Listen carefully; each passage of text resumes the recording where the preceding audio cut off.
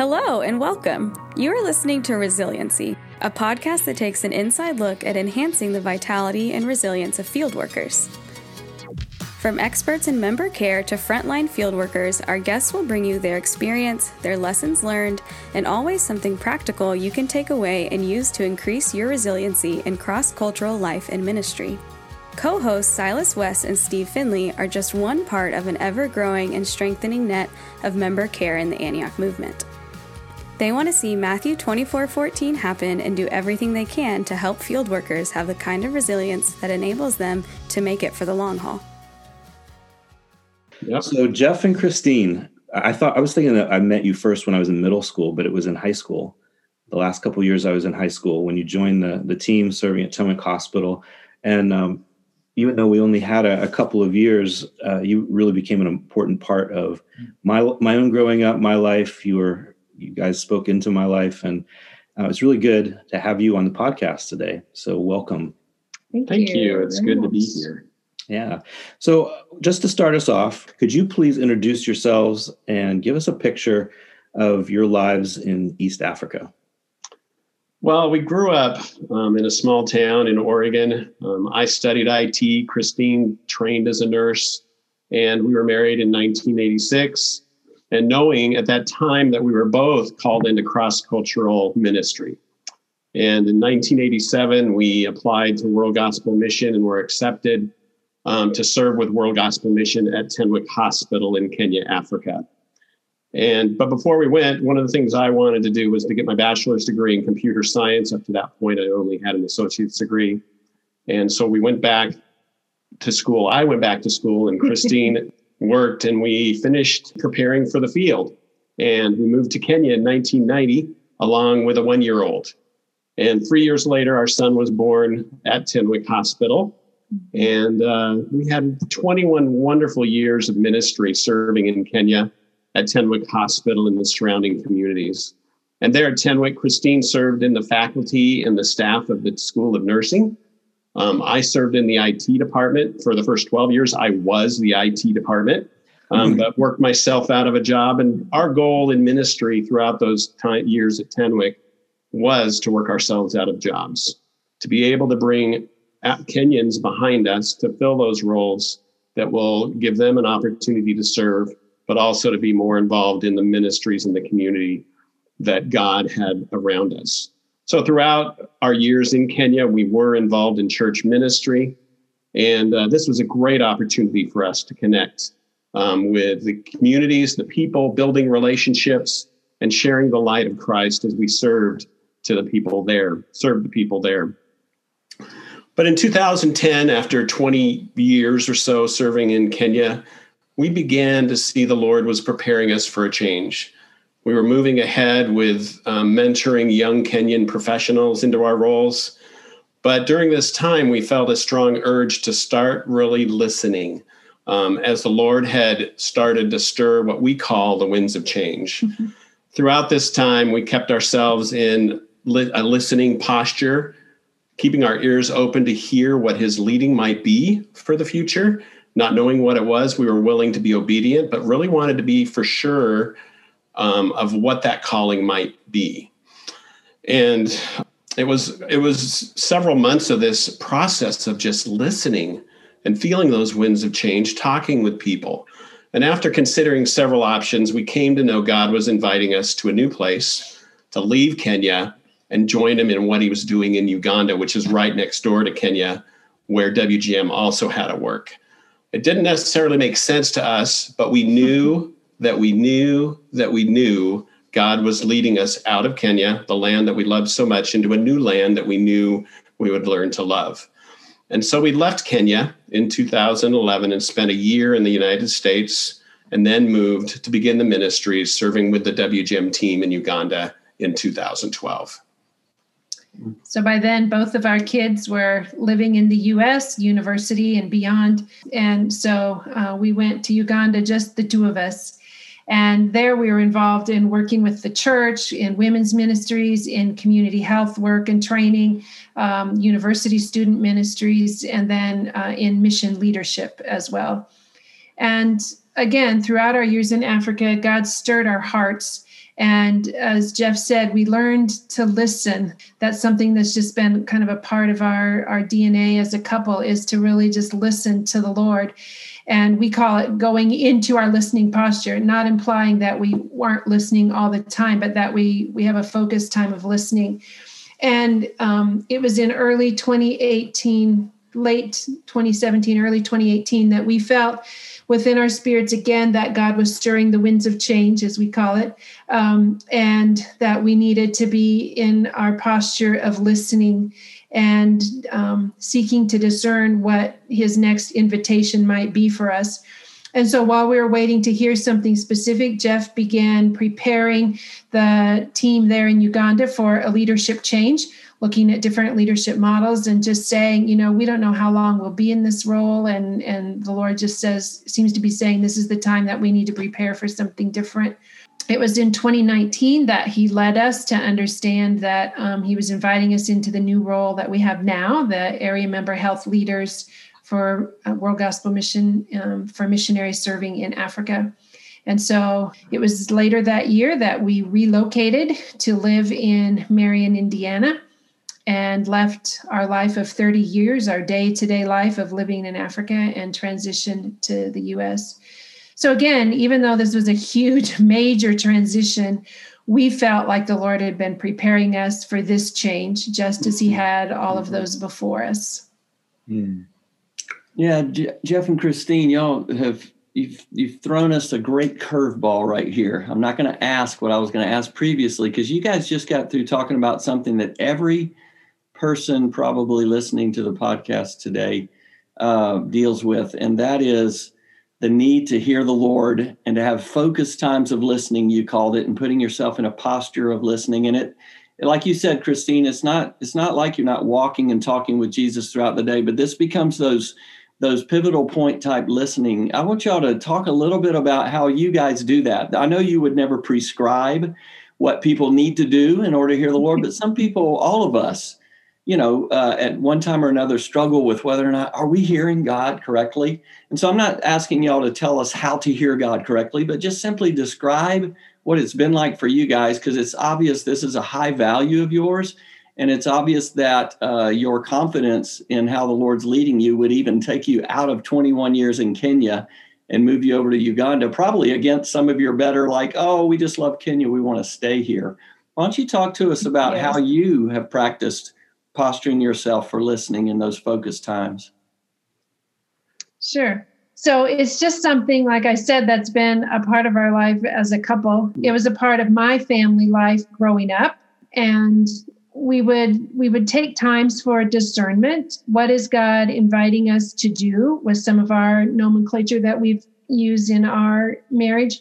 So for us, that means opening ourselves to the Lord, being willing to accept change. Sometimes it means that we need to be praying what is called in some religious traditions, pray for the prayer of indifference. And that doesn't mean that we're indifferent to everything, but what it means is we're indifferent to any option. We are not going to set our own agenda and say, God, please lead us to Uganda. We're going to say, Lord, you're leading us. So for us, that's praying to where we are really indifferent to our own will and say, God, we want your will to be done, to be known, to be shown. So we call that, along with others, praying the prayer of indifference, or praying the prayer for indifference, I should say. And then we can get to the point where we can pray indifferently. Lord, we're open to anything. We'll go wherever you invite us to go. We'll do whatever you invite us to do. And actually, that was important for us pre-marriage even, because I had definitely felt a sense of the call of the Lord to be a missionary nurse in a foreign land, so to speak, and to work in a hospital setting. Jeff trained in IT. This is back in the mid-70s. Mid-80s, sorry. Making us older than we are. I felt the call in the 70s, but together. So by now, then, we're in the mid-80s. And computers weren't a thing. in everybody's home and everyone's office yet. And so every mission agency he checked with was all like, yes, we really need an IT guy. We're really praying about how we're going to get computers in our home office. Come to Seattle, come to Texas, come to Boston, come to wherever. And he felt like Jesus really said, go somewhere else, go cross-culturally. So when we were contemplating marriage, I told him, I said, I can't answer. I have to hear from Jesus first, because I'm called to be a hospital missionary nurse and you're called to do IT. And I don't see how the two are going to serve in the same location. Yeah. And so we pray. He prayed. I mean, I said I would pray. He was patient and said, fine. And so I prayed, and the Lord spoke to me and said, your call is to me. You're called to follow Jesus. You're called to be my disciple. You're called to help others know how to do what I command us all to do. I will lead you different places and I will lead you into different roles, but your call will never change. So you can go with Jeff where I am leading you together, because he also is called to be my disciple and my follower, and he knows that very well. Mm-hmm. So I said that to Jeff, and Jeff smiled and laughed, and he said, that's exactly what Jesus told me when I said, Lord, she's called to be a missionary nurse in a rural hospital, in a mission hospital somewhere. I don't see how IT work can do. And the Lord spoke the exact same words to him. Yeah. So Jeff knew he could go be a car mechanic, or he could be an accountant, or he could do anything whatever that hospital setting needed. So that came because we were indifferent. Lord, what do you want? We want what you want. If you're not calling me to be a hospital nurse, okay, but what do you want? So that's just been a pattern for us of laying it before the Lord and patiently waiting till we do hear. And then asking him for confirmation so that we know that it's not, that our will didn't get in the way, or just our interest, or just because we feel like we need the relief of having a decision made. So then Jesus always so sweetly brings us confirmation through his word, through other people, in different ways. And that's an important point that you just alluded to there at the end in our journey, has been how God, out of our listening, putting ourselves in that posture. Part of that posturing is listening through others that God has spoken to and wants to speak truth to us, allowing others to speak into us. Like during the time that we were in transition, felt like we were being called out of Kenya, and we were in that period of wondering where it would be. We knew it was definitely away from Tenwek Hospital. We had no idea. It could have been another place in Kenya. It could have been Sudan or Uganda. And we placed ourselves in that posture and continued to look for ways God would show it to us through his word, whether it's spoken, whether it's written, whether it's through someone else. And as we pulled aside one night during that time, and God drew us to his word, a passage in scripture that meant a lot to us. And I'm trying to remember which one was that. Genesis 12, 1 and 2, where Abraham's being told, leave your country, leave your people, and I'm going to go to a place that I will show you. And through circumstances of a pastor's conference, that meeting that night, the Lord clearly showed that it was to remain in East Africa. Well, that eliminated any other countries outside of East Africa, but leave your country. That passage of scripture, leaving the country, basically said we weren't staying in Kenya. So we really knew at that point it was either Sudan or Uganda. And the story of Abraham just plays out the travels around that part of the world, and that journey to get where God wanted him to go, laid out perfectly in a map of East Africa. As you go from north to south, east to west, it was exactly of moving to Uganda, which would be the promised land for God had for us. And the next day, in talking with the AGC church leader there in Kenya, we asked him about it and said that this is what we feel the Lord is leading us to go to Uganda. He just smiled and said, the Lord revealed that to me weeks ago, but yet he said, no, it's not your place to tell them. Let me speak to them. So for us, because someone else was listening to the Lord, because we were listening to the Lord and putting ourselves out there to listen to others, the Lord really showed us what the next step is. So that listening posture has been so important for us and played out. Jeff also brought up an important point that we don't go there alone. Like we always bring other people into it. We have, a community of prayer warriors and prayer supporters, and we always bring them into it to pray with us, to help us discern and listen. So you guys were on the field for nearly 30 years. Y'all surely had a lot of ups and downs. Yeah, so some ups and downs. One of the stories is that we were at the hospital at a time of a malaria epidemic in the area, and those came and went, but this particular epidemic followed a prolonged drought. So there was a lot of malnutrition in the area. And then malaria season came and many people got sick. Their immune systems were already weakened, their nutrition, they couldn't, stop the destruction to their blood cells and such that comes with malaria. And so many people were dying.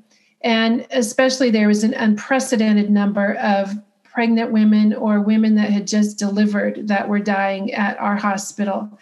And in those days, people wailed when a family member or a neighbor passed away. And our house on the mission compound was not so far from the hospital, but what we could hear the wailing.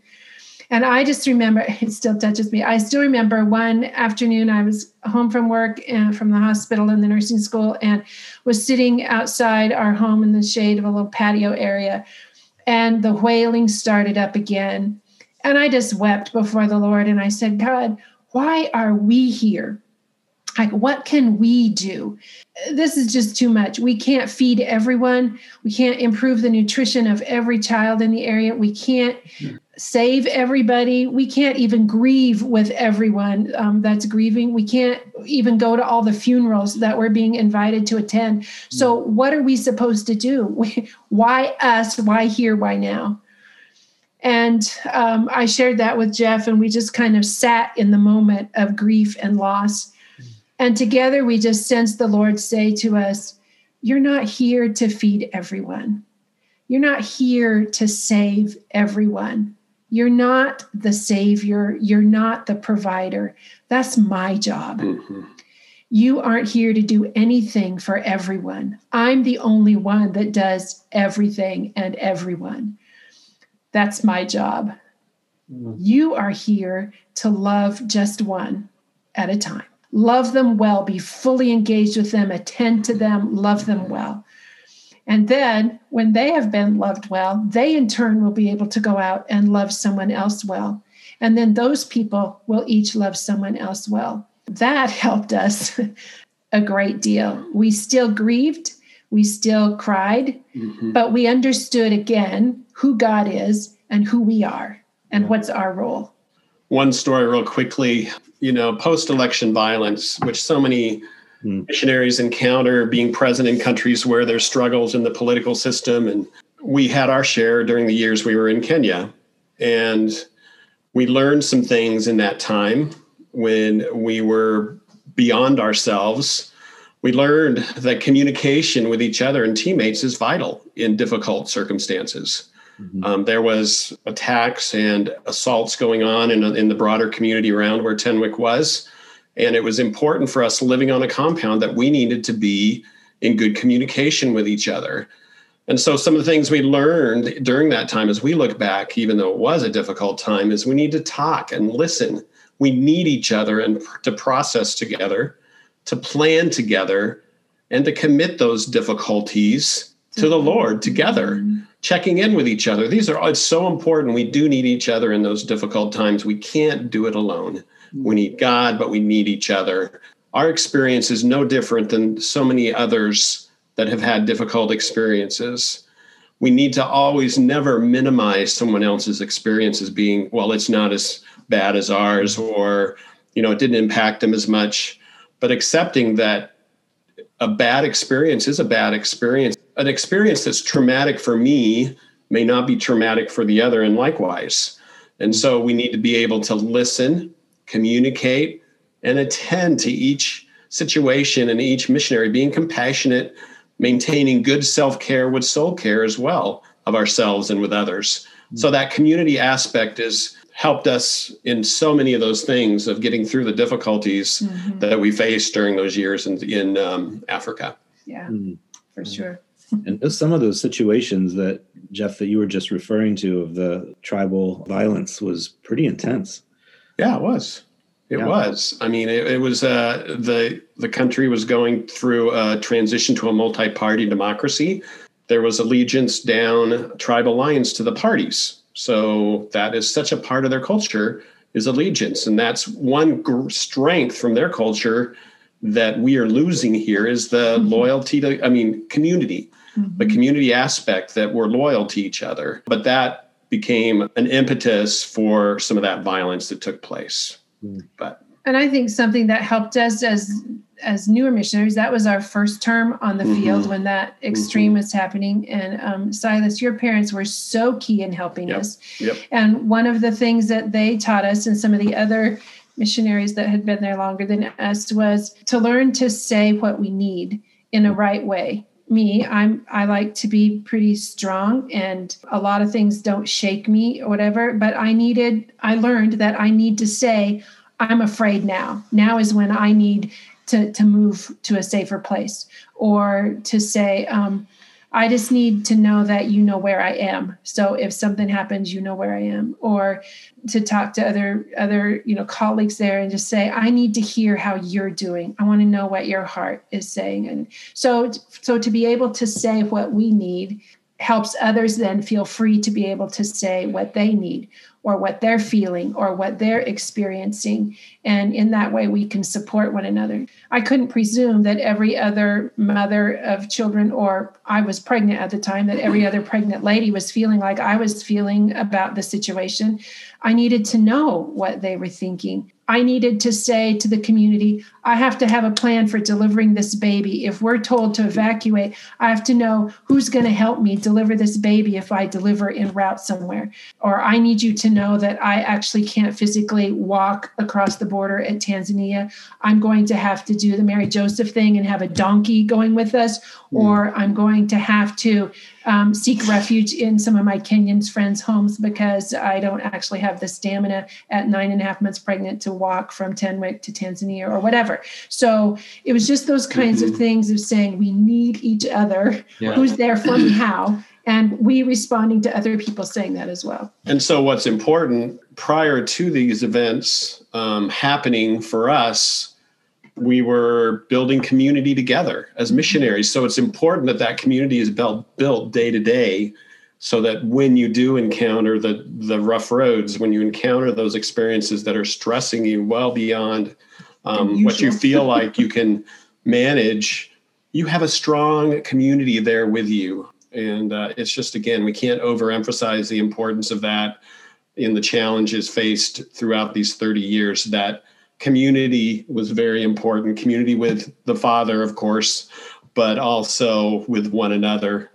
How has your Quaker background influenced your resiliency? One aspect is that as we were growing up in our congregations of the Quakers, the Friends Church, when the church would have business meetings, the way that we would make decisions is by consensus rather than voting.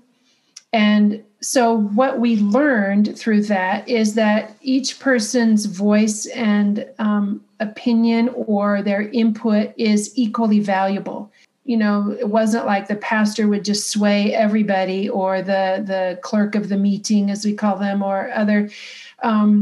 Everyone, we always took time to listen quietly, silently, center down, and ask Jesus, that's the Holy Spirit, to speak to us, to guide us. We want to do what he wants done here as we're representing him, where we are his hands, his feet. He's actually to live his life through us in this community. So how do we do that? Well, so learning to listen to others, and we might hear, I can remember as a child talking to my parents after, just being fascinated with after a business meeting that, I was so sure everybody was going to decide option A because we heard 4 or 5 people in a row speak that they felt like that's how the Lord is learning. And then one dear gentleman or woman might stand up and say, I've heard what my brothers and sisters have said, and I am not in disagreement, but my spirit is not settled.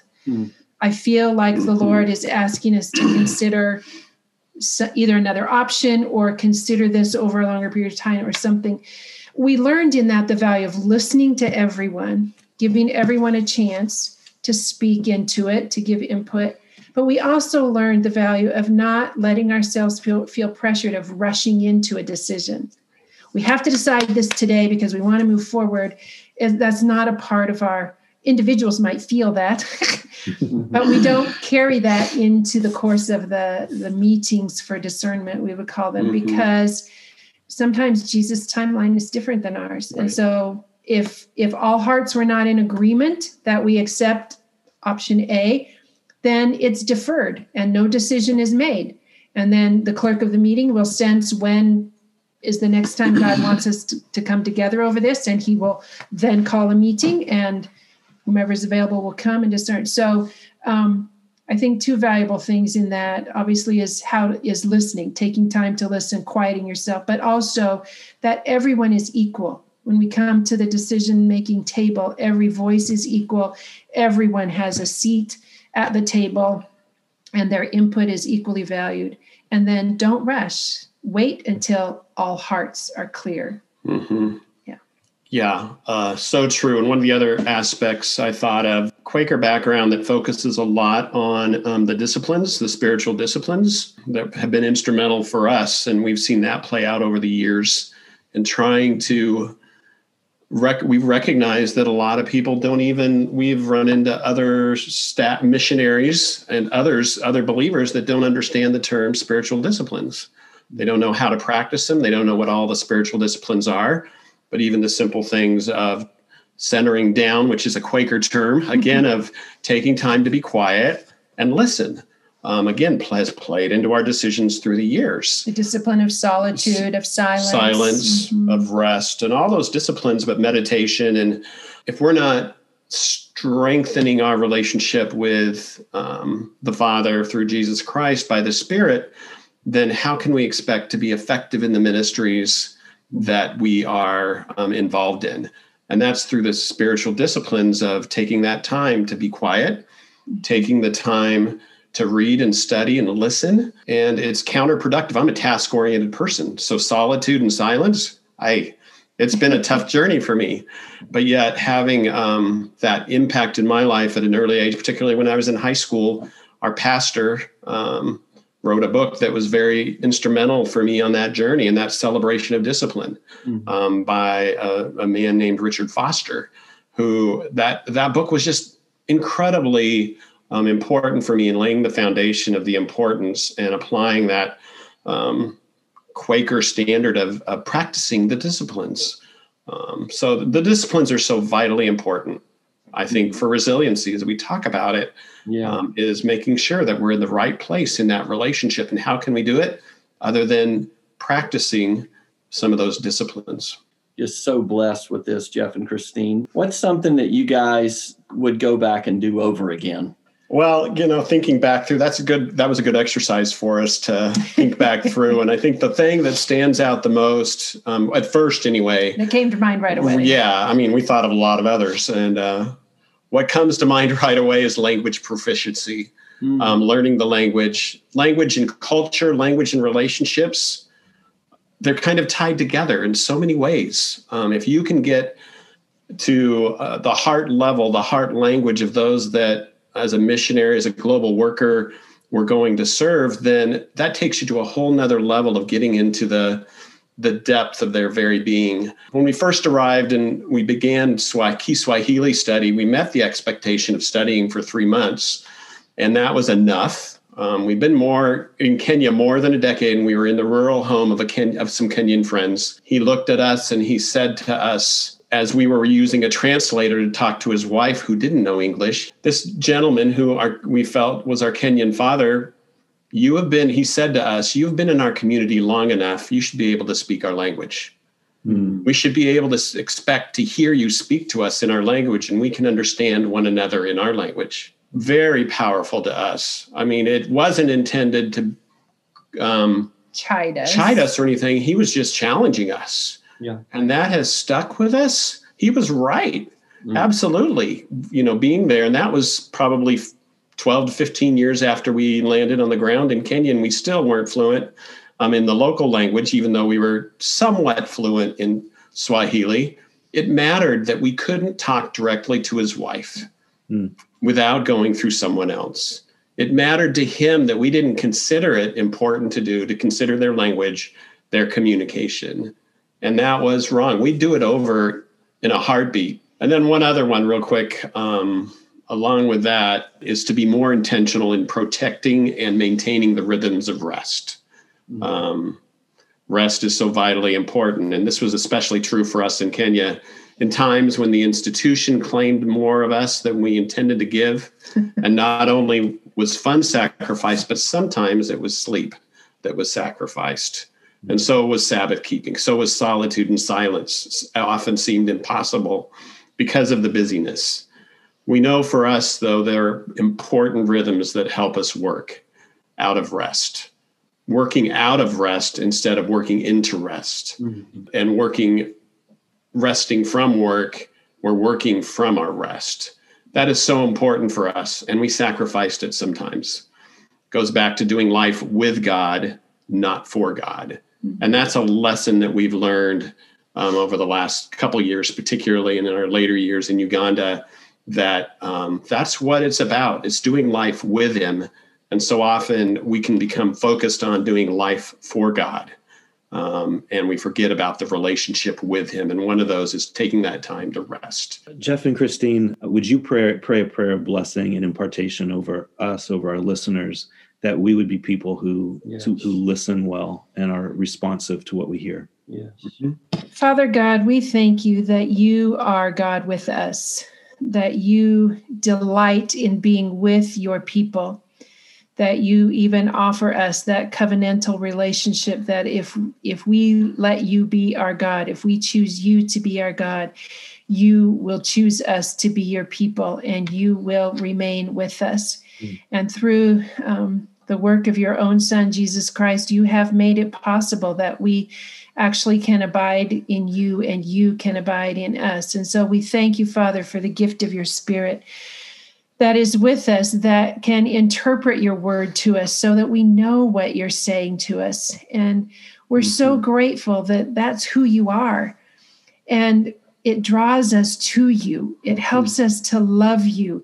And then as we love you, to want more of you, to know you more, and to be ones who sit and listen to you. So Lord, we pray, would you give us ears as your body to hear you?